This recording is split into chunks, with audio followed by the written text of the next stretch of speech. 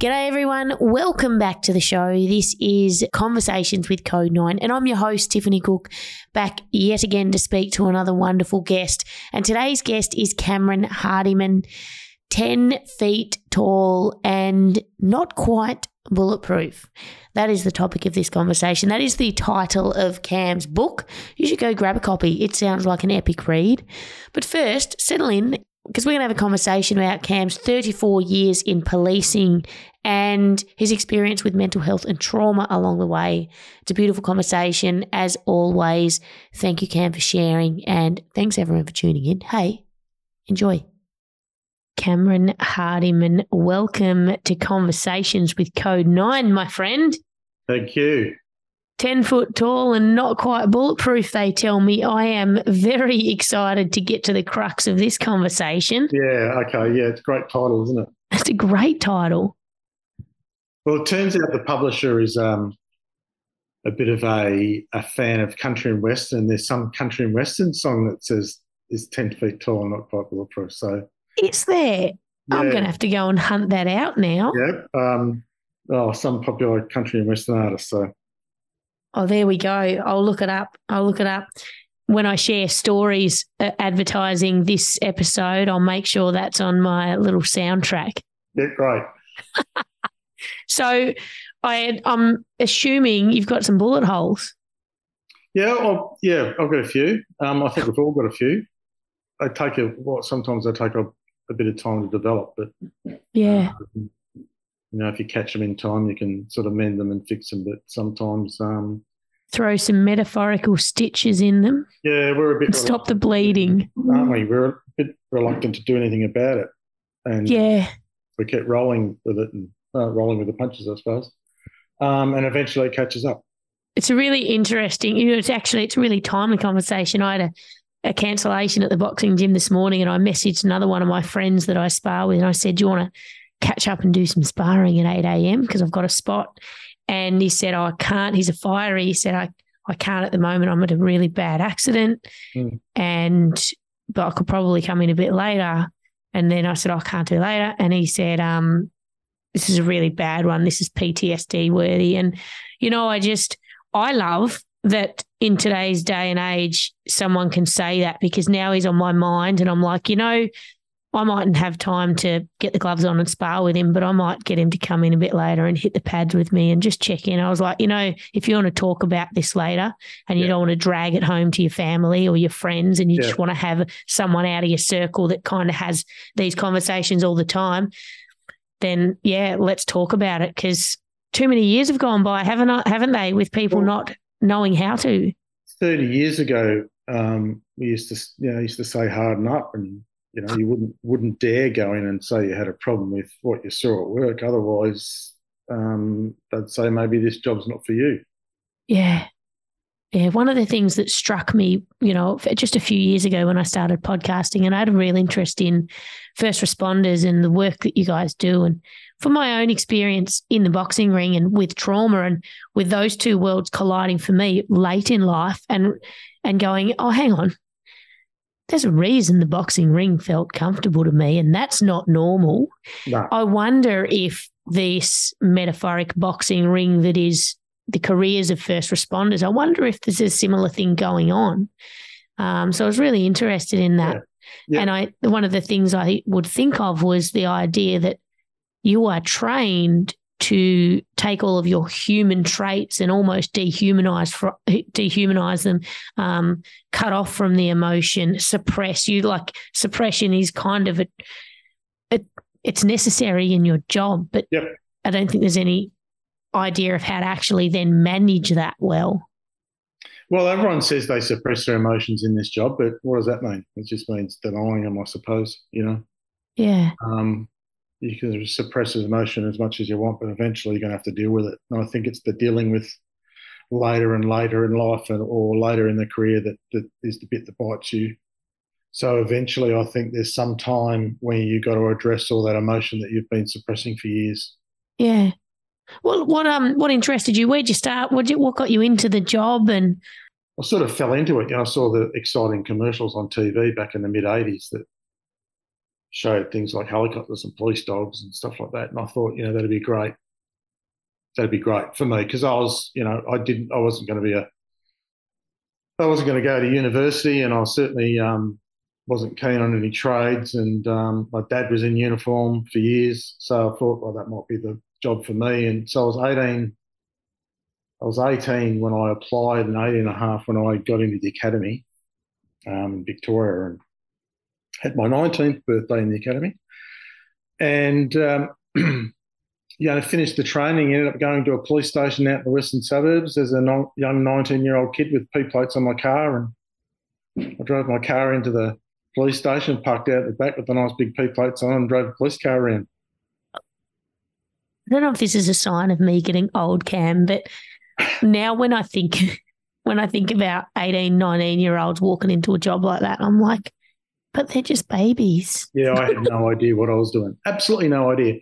I was lucky that I worked with a bunch of coppers that, they had pretty extensive careers. My sergeants were all crime squad people, ex-homicide or armed robbery squad. And the senior connies I worked with were all, 10, 15 year in the job. So I had a lot of experience around me. If it wasn't for that, I've got no idea how I would have got through it, I think. Yeah. Did you almost feel like you just immediately had an armour on? You walk in and you have an armour on? Away. I mean, there's something about putting on that police uniform and then jumping in a police car with a police sign on the side and your senior constable partner beside you that's quite experienced. And I thought I was in this, going to work was a different world to me. I was still living at home with my mum and dad. Yeah, wow. And I used to find it really weird that I'd get called to domestic to support it, to sort of sort out a domestic argument between two married people who've got kids my age. Talk about a fish out of water, and I sort of imposter syndrome back then. How dare me, 19-year-old, tell these adults how to handle their relationship when I'm still living at home with my mum? Oh, when you reflect back on that now, what do you reckon it changed in you as a person, or what do you reckon it made you skim over or create in your own kind of psyche or world? I don't think it changed me at all. I think it moulded me because, I mean, really an 18-year-old boy, sometimes I still think that I haven't grown up yet. And, boys at 18-year-old, they got no idea what they want to do. Half of them are sent off to university, think they're going to study something and become whatever. And I don't think you make up your mind until you're in the late 20s, early 30s to what your career is going to be. I'm 40. I just turned 40 and I'm still figuring it out. Yeah, I know. It's ridiculous that we try and make these decisions so early. Yeah. So for me at 18-year-old, I hadn't really, I suppose, developed it as an adult. And that, I suppose, that police work did that for me. Yeah. I don't think it changed me. I think it was how I developed. Yeah. What area of policing did you get into? Well, first 8 years was general duties. So, typical response to anything first, first responder, I suppose. Yeah. And I spent some time at Avondale Heights Police Station, which was in the western suburbs of Melbourne, but it was it's a real weird place, Avondale Heights, because there was one way in and one way out. It was surrounded by two major creek lines, and it was, to the north was Broadmeadows, which was quite busy. And then St Albans was to the west, and then Sunshine was to the south. And these were really busy stations, but the main, I suppose, suburbs surrounding Avondale Heights was reasonably quiet. Back then, a lot of home burglaries. Back then, people were busting into houses, taking TVs and video recorders and cameras and cash. Drugs wasn't a huge problem, although marijuana was probably the biggest drug of choice back then because it was easy to grow and easy to get hold of. Yeah. We had some major highways to call the highway and the Tullamarine Freeway, so fatal accidents we used to get into a lot. So I spent about 4 years, I think, there before I transferred over the creek to St Albans. Yep. Which was a totally different station. That was a lot of domestics. a lot of violence amongst kids. Domestic disputes was probably the main job we had back then over in St Albans. It was just a melting pot of cultures. Yeah. So it wouldn't be a surprise to say that you spent most of your shift going to 2 or 3 domestics in the night. So that was a bit of an eye opener coming from Avondale Heights to St Albans. Yeah. I remember talking to a recent one of our guests, and I was quite curious, I guess, around, and it's kind of what you're describing here is that idea of the difference between suburbs, like the culture of our suburbs. You just, you go a little, 20, 30 minutes down the road, and so you police in one area and there's this echo chamber of this is the world, and then you transfer and you've got different problems, different people, different cultures, different language, and you've got to relearn and go, hang on, everything I knew is a little bit different now. Yeah, that was the difference between those 2 suburbs. And you could probably throw a rock across the creek from Avondale Heights to St Albans area, and but it took you 15, 20 minutes to drive there. Fascinating. Yep. Very close and totally different. Yeah. There was a lot of European immigrants went to St Albans, Croatian, Serbs, Yugoslav, Maltese, whereas Avondale Heights was a bit more, I suppose, English. There were Greeks and Italians, that 1940s influx of, people after World War II. So there was a lot older. So that's why the domestics weren't there. Yeah, right. You walk into St Albans and, you've got the kids fighting each other because of their grandparents, where they came from. Different cultures treat their family members a bit differently, and that generates the domestics, and you've got alcohol generates domestics. Yeah. It was a Wild West, I think. The funny thing was, years after I left, the police station closed down. They built it at Keilor Downs, I think it was. Yeah. A funeral home moved into the police building. So that pretty much sums up what it was like, closed down the police station, the funeral home moved in. Wow. When I first moved to Melbourne, I'm from Tassie, and when I first moved to Melbourne, I lived in Niddrie, Keilor East, all that kind of area, and I thought for those years that was Melbourne, and for myself, I don't think, if I hadn't have spanned out and found Port Melbourne and St Kilda and where I live now, Elwood, and this side of the city, I think I would have ended up back in Tassie, because I just never felt I never really felt safe and at ease there, and I never felt like I fit. And I loved some of those suburbs. I lived in Ascot Vale for a while, and I loved Moonee Ponds and Ascot Vale and the houses and and there was some, some lovely people there. But there was, and it's just like that change in culture you find from suburb to suburb, and then you get some, and it's interesting because I felt safer in St Kilda, and obviously there's still, you walk down the street in St Kilda and there's as much confronting things, but there was just for me, there was a real difference in how that felt. Coming from Tasmania and going to Niddrie and East Keilor would have been a real eye-opener. Did they have the quarry? Was the quarry still there when you moved into Keilor and Niddrie? I don't know. Well, years ago, there's this really nice suburb. It's built on an old quarry. So they filled most of the quarry in. They carved the side of the cliff area out, and there's a nice road that cuts in, beautiful properties. Right. The old quarry's now a lake. It's got a cafe next to it. It's just beautiful. Yeah. Whereas when I was at Avondale Heights in the mid-'80s, which covered that area, we used to recover burn-out hulks of cars, and, the crooks used to steal the car and drive them off the top of the cliff into the quarry. Oh, far out. And now it's just this high-class suburb. I worked in hospitality, and I remember a time we'd finish and we'd close up and the regulars would be there. And I remember a time, like, it was quite frightening when I think back, but I remember a time where the bakery open. We're outside drinking to all hours of the night, whatever, as hospitality staff do. And somebody came down from the bakery that obviously opens early, and they said, just, you guys, there's someone up the road in that little kind of crevice there. I just want to let you guys know they've been standing there watching you for an hour. And there were so many weird little untoward, there were a lot of suspect people that were, in inverted commas, regulars to the cafe, the restaurant. And, yeah, I wouldn't like to remain in that world. Welcome to Melbourne. Yeah.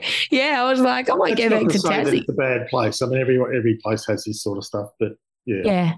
A lot of people are sheltered from it, thank God. Yeah. Anyway, tell me more. Tell me more about, was it you spent 8 years in the general policing, and then what? And then did you get into another area? Yep. Then I transferred to the police air wing, which runs the helicopters around Melbourne. Oh. That was in 1992, and I stayed there for 13 years, I think, all up. I was an air observer, which is the copper that sits next to the pilot and makes all the operational decisions for the helicopter. Reads the maps. I was on the radio. Like I said, makes the decisions, does all the winch operating. And that was the 3 roles we used to do, mainly police work, just supporting the police out in the street, whether it be chasing cars or crooks or robberies or, missing people. Yeah. We did air ambulance work as well, where we'd team up with a paramedic and go out to fatal accidents, pick people up, or, major industrial accidents, fires, any sort of incident that required getting a patient to hospital as quick as possible, whereas they might not necessarily survive the road trip. And we also did search and rescue, so anything up the hills or the highlands or anyone missing in the bush, boats missing at sea, people injured at sea. Yeah. We do that as well. So that was about 13 years total I did at the air wing. Yeah, right. When did you start to feel or sense or think about the effect of the job on yourself? Look, it wasn't till about 10 years after I left Victoria Police. So after I left the VicPol, or the air wing, I resigned from there in 2005, and I went on to the Federal Police, so I did 15 years there. It's probably about 10 years after I left VicPol that I realised there was something going on, but nothing ever clicked to think that it was PTSD. I mean, I never really heard much about it back then. But in hindsight, when you look at the symptoms of PTSD, I probably had them back in the mid to early 90s, some of the symptoms. But until you're told what the symptoms are and what it is, you probably just dismiss them as being part of work. I mean, insomnia is one of the symptoms of PTSD. But I mean, you tell me a shift worker that doesn't. I was going to say, you shift work. This is the most from the outside looking in, the most frustrating part for me is going with just the psychological and emotional demands that are placed on this line of work. And then on top of that, let's just mess with the number one thing with the stresses out of human being, sleep. Yeah, sleep. Yeah, totally stuff up the rhythm of sleep and daylight to the point where you can't really tell the difference. No. It's not good for you. No. But for years I dismissed it as being part of shift work. And yes, part of shift work is hard to get used to, and it's hard to get used to that new rhythm for sleep. Yeah. But even when I went to the Federal Police and the shift work basically stopped, I was still having trouble sleeping. Yeah, there really needs to be, however they do it, there's some better sleep science and protocols around managing, because I feel like, I could be wrong, I'm not a police officer or a first responder of any sort, but I imagine that it's just, here are your work hours, turn up, and once you leave, do what you like.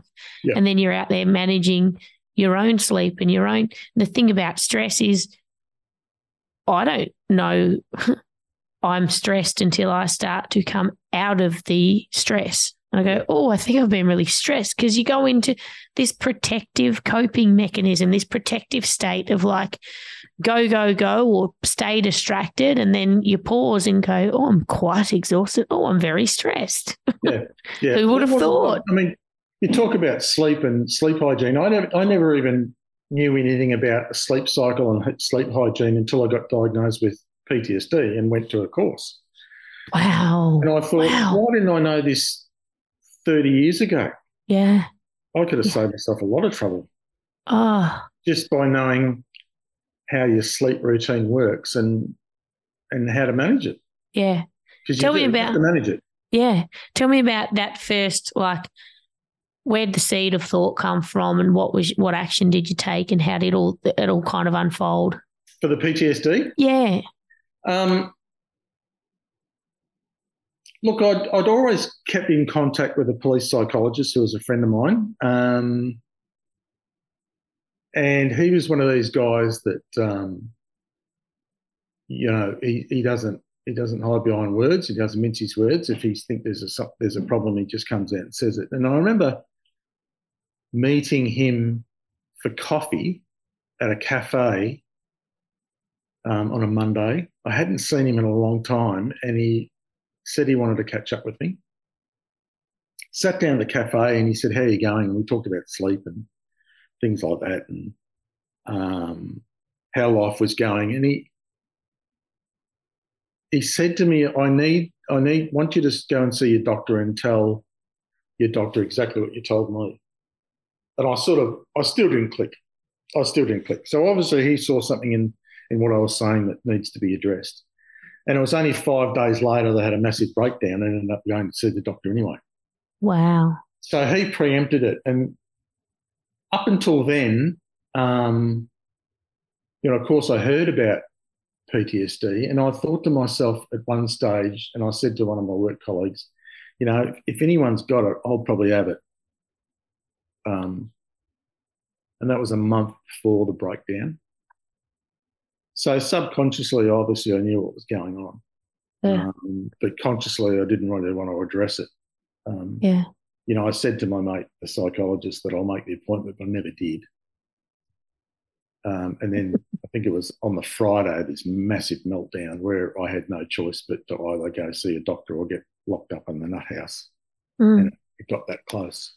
And how did that play out? What was that? What was that? If you want to share it, feel free at any point to tell me to get stuffed. I ask a lot of questions. It's all in the book anyway, so it's all out there. People have read about it. But I was on the train. I had a busy day at work, actually. And I knocked off a little bit early, and I met up with a couple of guys to have a couple of beers after work, which I didn't do all the time, maybe once a month. Yep. And I remember my wife saying, you got to get home because you got to coach the kids' basketball team. And I tried to get her to do it while I stayed and drink. But that didn't work. So I jumped on the train, and I was on the way home listening to music, and then all of a sudden I sort of had a micro sleep. And when I come to, I didn't know where I was, had no idea. I knew I was on a train, but had no idea which part of the track. And I had, on a number of occasions, fallen asleep on a train and woken up in a different station before, so I thought I'd done that before. And then I started shaking. My heart rate was through the roof. And I remember thinking, the feeling in your gut when there's total despair. Imagine if you got told that your life's about to end in 10 minutes. You'd feel this absolute dump, and you'd feel, ugh, that's how I felt. Like wow. doom, I call it. And then the tears, I started bawling my eyes out, and I couldn't breathe. Had no idea what was going on. Then just as quick as that came, it went.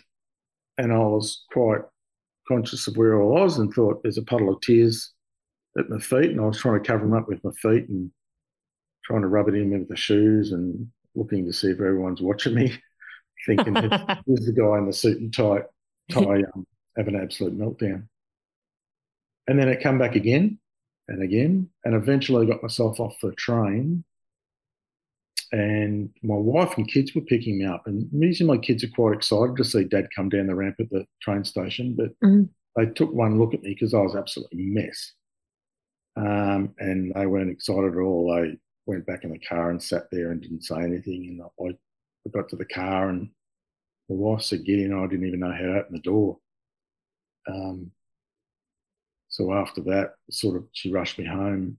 And I was sort of lucky she had coffee that day with a psych nurse. It was a friend of hers, and I'd never met this lady. And so she called the psych nurse. So the first time I met my wife's friends, I'm sitting on the end of the bed. Oh, oh. She's pouring down my face. I can't breathe. I'm hyperventilating. I could feel my heart rate, pulsing through my arteries. Oh, it's just ridiculously sad. And I imagine you had really no concept of, I don't know what this feeling is. I don't know why I feel it. Or did you? Absolutely no idea. And I remember saying to my wife, "I can't do it anymore." And she says, "What do you mean you can't do what?" So I got no idea. I just can't do whatever it is. I can't do it anymore. And I've heard that a few people say that. I think there's a couple of people I know with PTSD that have gone that far and had that breakdown that say the same thing. They just can't do it anymore. Yeah. And I tend to think it's that all that emotion that you've been suppressing for the last 30 years has come back at one day and said, knocked on the door and said, "I'm here now. You've got to deal with me." Yes. And that's what I reckon it is. Because it is quite overly emotional. Yes.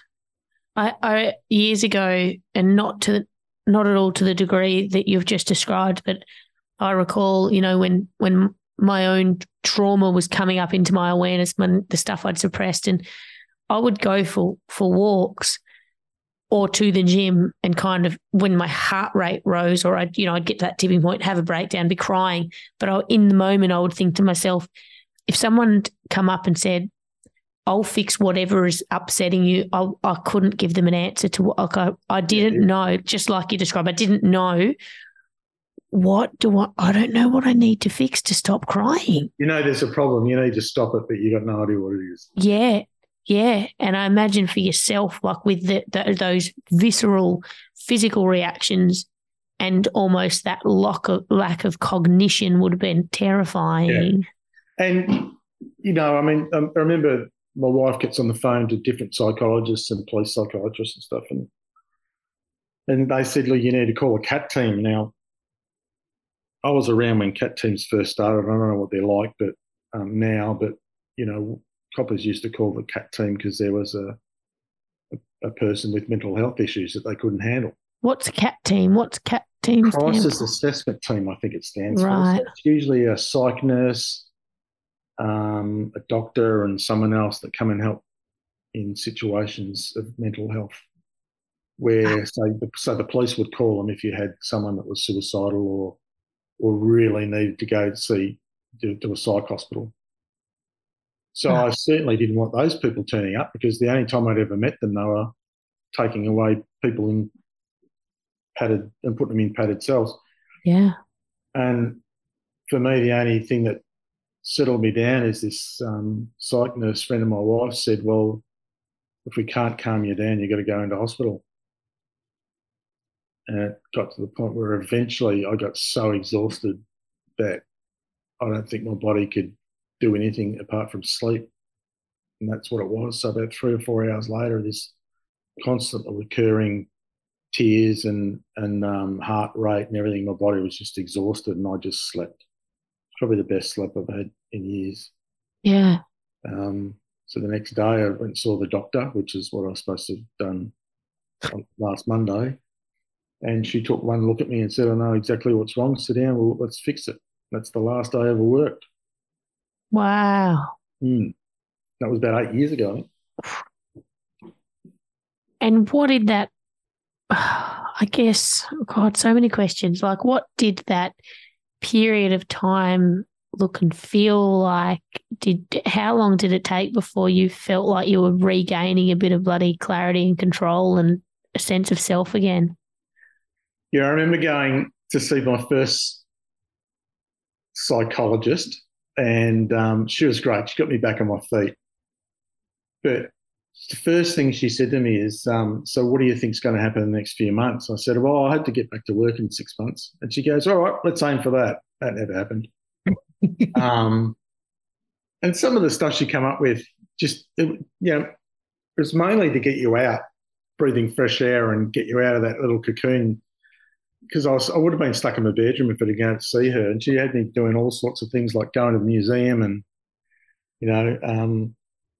looking at an art show and stuff like that, just to get me out and about, because suddenly I felt more comfortable in the bedroom and to be around people probably for the next 6 months was absolutely scary. I think the first time I saw the doctor the next day, I remember walking into a cafe, which I'd been to 100 times before, just had a coffee with my wife.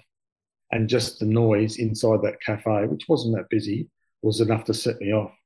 So I'm sitting in the cafe and there's these tears rolling down the front of my shirt because of the noise, and I had to get out because that noise was like someone drilling into my skull. It was just absolutely over the top. Yeah. Just from the normal noise of a cafe and people chatting. What was your interpretation of being told you have PTSD? Did it feel like a label? Did it feel like something you can resolve? Did it feel heavy? Oh, look, I had no doubt. There was no doubt in my mind that I was going to get over it and I was going to go back to work. Yeah. Yeah. Because that's what you do when you're sick. You go see a doctor, you get fixed, and you go back to work. Yeah. But of course, that never happened, and then you realise. I think it took about another 2 years of treatment till you realise why you don't go back to work. It's because a whole bunch of things, but the symptoms just prevent you from doing it. You don't get cured of PTSD and get over the symptoms. What you do is you learn how to navigate the symptoms and live with them and change your life so that they don't affect you as much. Yeah. But it doesn't take much. Walking into a police station would be enough for most of that to come to back, I'd say. Yeah. And for years, even now, if I had to go to a police station, I'd probably rather sit out the front of the car and get them to come and see me. I think that's how bad it is. If you were to rate that, say, you before the police as a 1, and then at the depth of that diagnosis is your 10, how far back along the scale do you think you generally tend to sit now? 6. 6. A manageable 6. Yeah. Yeah. But, and I think, and that's only through education. I think half the trick to surviving and getting on with life is knowing as much as you can about PTSD. Yeah. Like I talked about the sleep cycle, and that's part of it. Anger. Look, we're an angry bunch. We have extremely short fuses. Yeah. And we can go to 0 to absolutely, I can't even describe the anger within a split second, over the top. Yeah. And next to no reason. We don't like noise. We don't like social engagement. We don't like a whole bunch of things. We're like grumpy old people, I think, before our time. Yeah. So, nowadays it's if we ever go to a function, I need an exit strategy. So, we might take 2 cars and I might leave a little bit early. Yeah. That sort of thing. Depending on how many people are there, if there's too many people, won't go at all. I've got to watch the noise. I like quiet places. I like to sit in the dark corner of a cafe, not right near the front door and stuff like that. So you've got to manage this stuff. And I think that's what the getting over PTSD or living it's all about is knowing as much as possible and then navigating your way around it and changing your lifestyle to avoid the symptoms. Yeah. Has any aspect of it brought positivity? Like, is there a part of it where you go, hey, here's a bit of a silver lining? Well, the same psych that said, I need you to go see a doctor, and his name's Joe anyway, so I've mentioned Joe, it's about him, and he'll know what I'm talking about.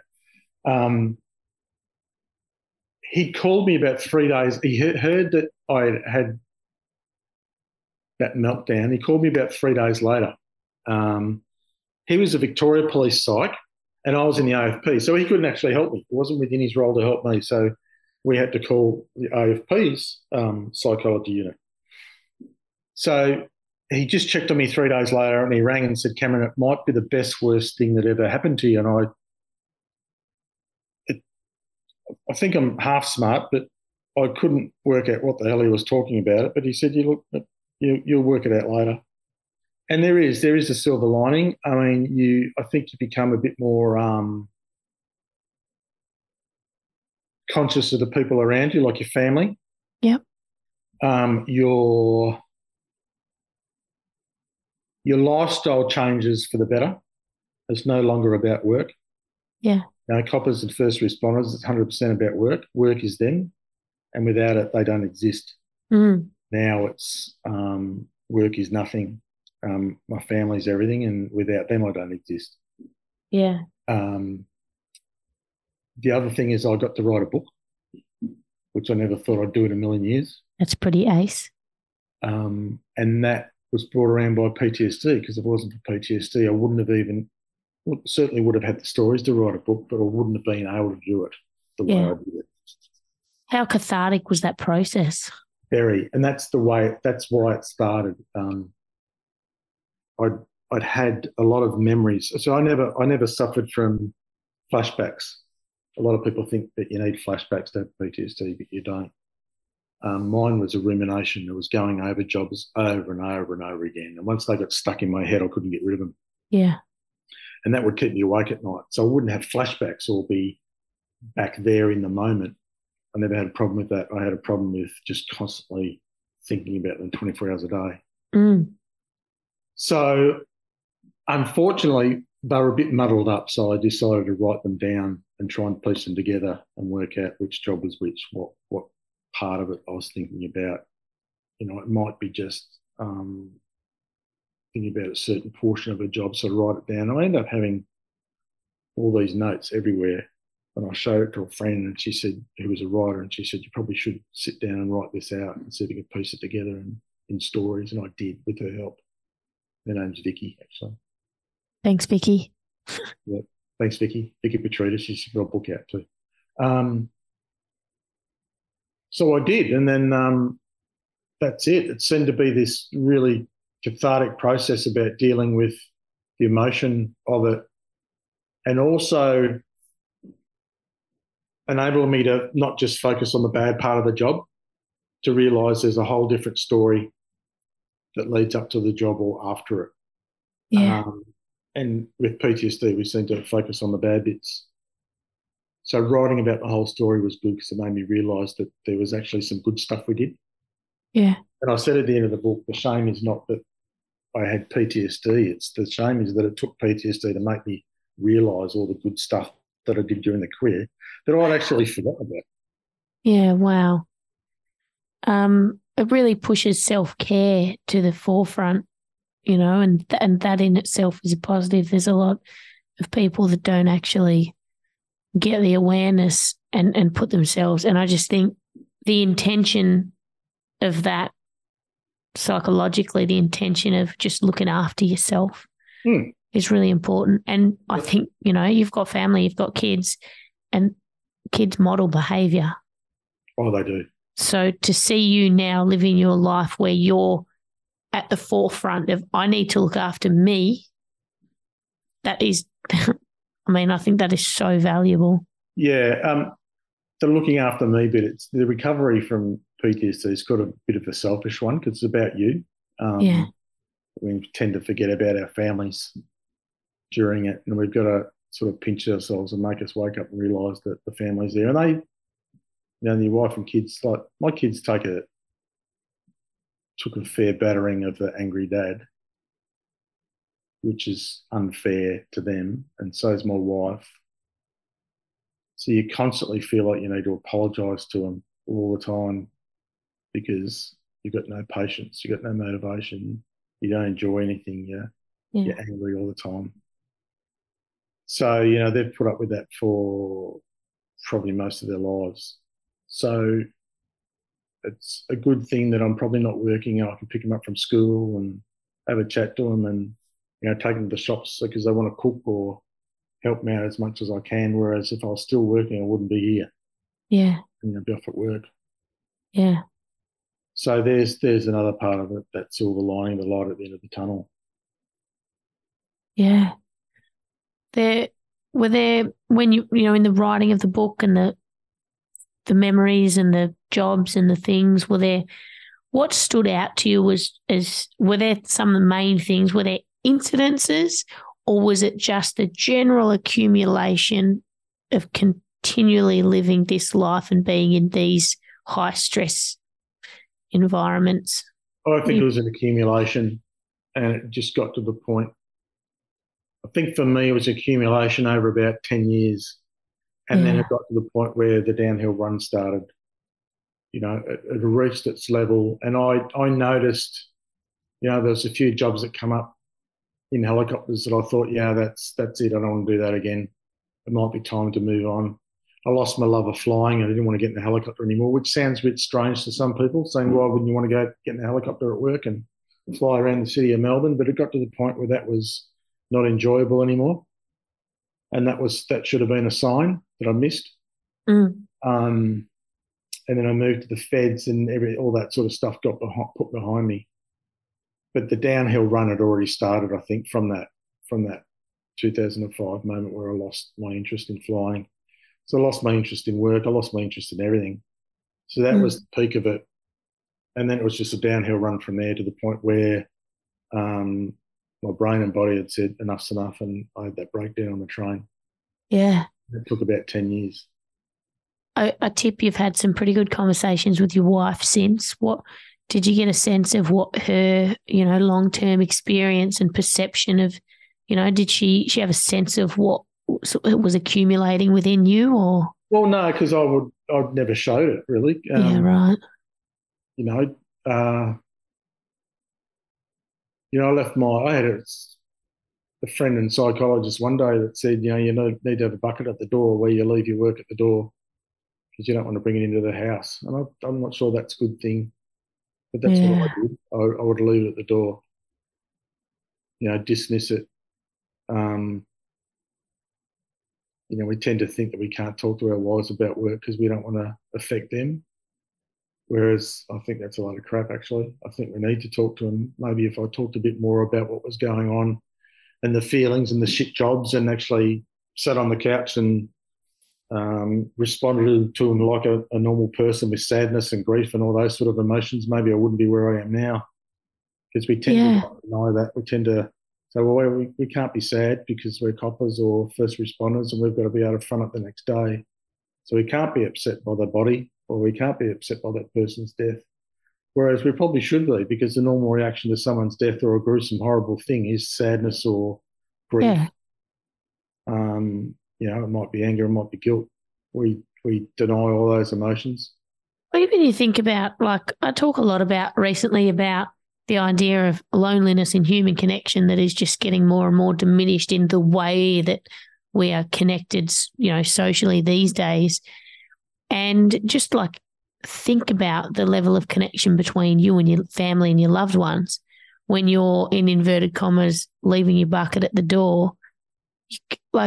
How can you develop a close, intimate relationship with your family that you live with every single day of your life when you're leaving 80% of your experiences every day out the front door, on the doorstep, waiting for you to... It just doesn't happen. No. It doesn't happen. I mean, I'm sure the first time that I remember my father read the book and he came and apologised to me.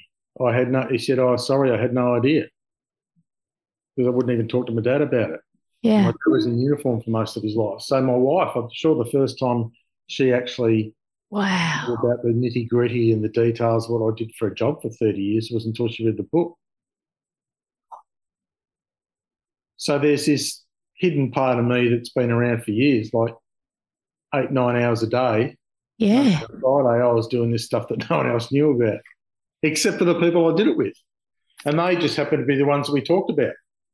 When we got together, all the observers, all the coppers, when we got together and have drinks, we talked about all the stuff we did during the day and all the horrible shit. Yeah. We go home and you say what your wife would say, how was your day? You say, oh, it was all right. That's it.